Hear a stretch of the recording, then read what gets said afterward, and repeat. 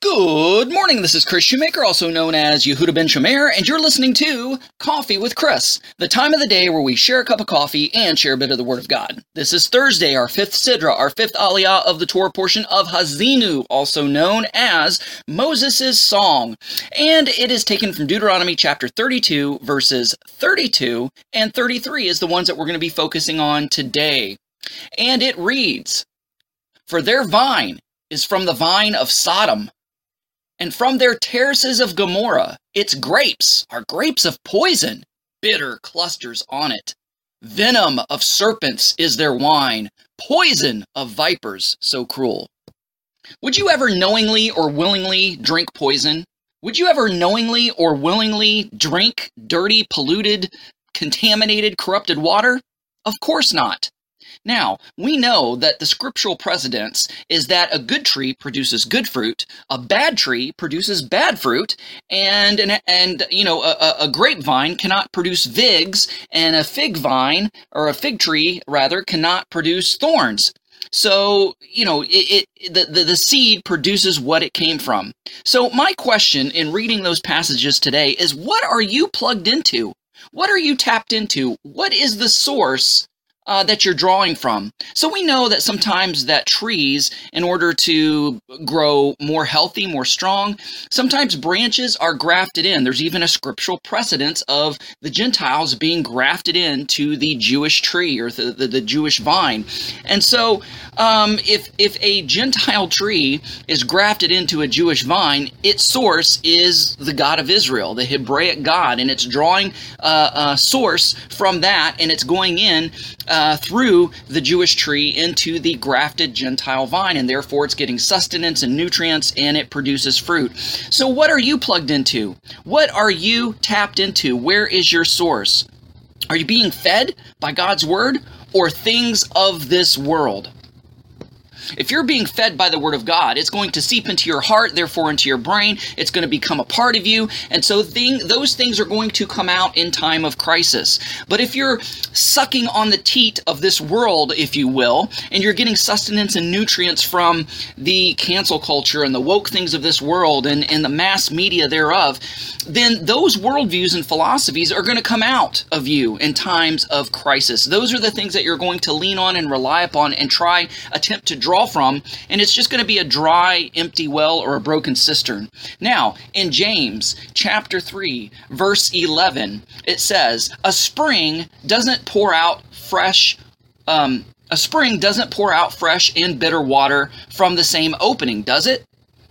I mean, it's the whole principle that would you drink dirty water? Would you drink from a contaminated well? A spring doesn't pour out fresh and bitter water from the same opening. So you got to check what sources you're being fed by, what sources you're being plugged into, the sources that you're drawing from and getting nutrients and sustenance in life.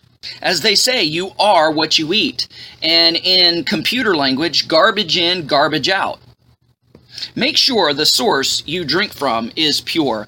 This kind of reminded me of the very first Arctic explorations, and there's this one exploration that just ended in utter disaster, and they believe it was because the crew and the expedition team was poisoned by lead poisoning, because a lot of the foodstuffs that they brought with them to sustain them through that harsh and barren environment was soldered with lead. The cans were contaminated with lead, and this lead got into their system as they ate the food from these containers, and it caused them to go mad. It caused them to be illogical, irrational, make stupid, dumb mistakes and decisions, and as a result, they would wander off from camp and get lost, or some would freeze to death, or they wouldn't have enough sense to do the right thing to keep them alive and to survive.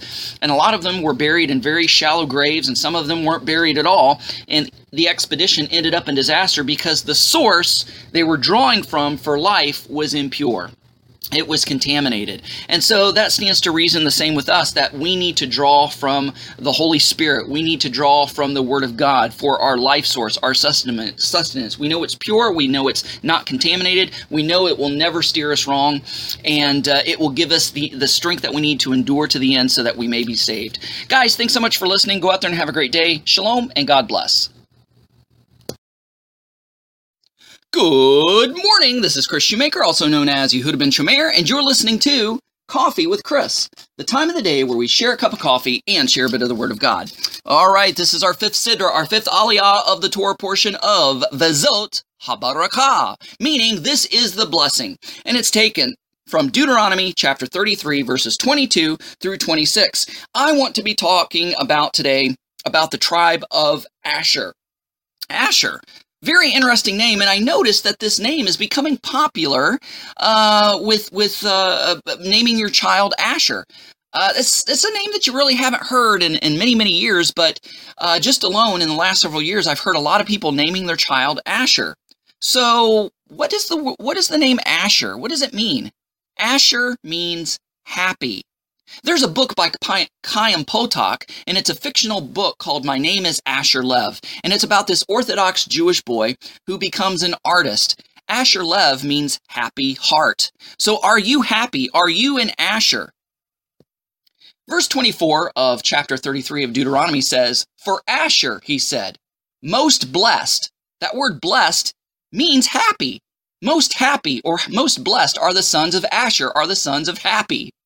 May he be the favorite of his brothers, and may he dip his foot in oil. Oil is a symbol of anointing. It's a symbol of favor. It's a symbol of affluence and prestige. So here, Moses is blessing Asher to be blessed. So when you're blessed, what do you do with the blessing? Just wallow in it and revel in it? No, when you're blessed, you are blessed to be a blessing. Whatever you are blessed with, you're going to overflow with. Therefore, you are to spill it out and give it out to others. We are blessed to be a blessing. So Asher's job among Israel was to bless the rest of Israel, was to make the rest of Israel happy with whatever they do. Asher means happy. Are you an Asher that blesses others with your cheer? And they in turn bless you as a result. What goes around comes around. You scratch my back, I scratch yours kind of thing. We can all be Ashers because it's a choice that takes discipline. Happiness is not something that just happens to you. And it's not just an emotion. Happiness is a choice. You choose to be happy. If there's nothing going on that looks happy, you find that silver lining in that dark cloud. You find something to be happy about. Happiness is a choice. And when you choose to be happy, that happiness is like an infection. It spreads to others. You know, you get somebody in a group and they're a sourpuss and they're always complaining. Well, by the end of the soiree, everybody's in a bad mood just because of this one bad apple who come with a bad attitude.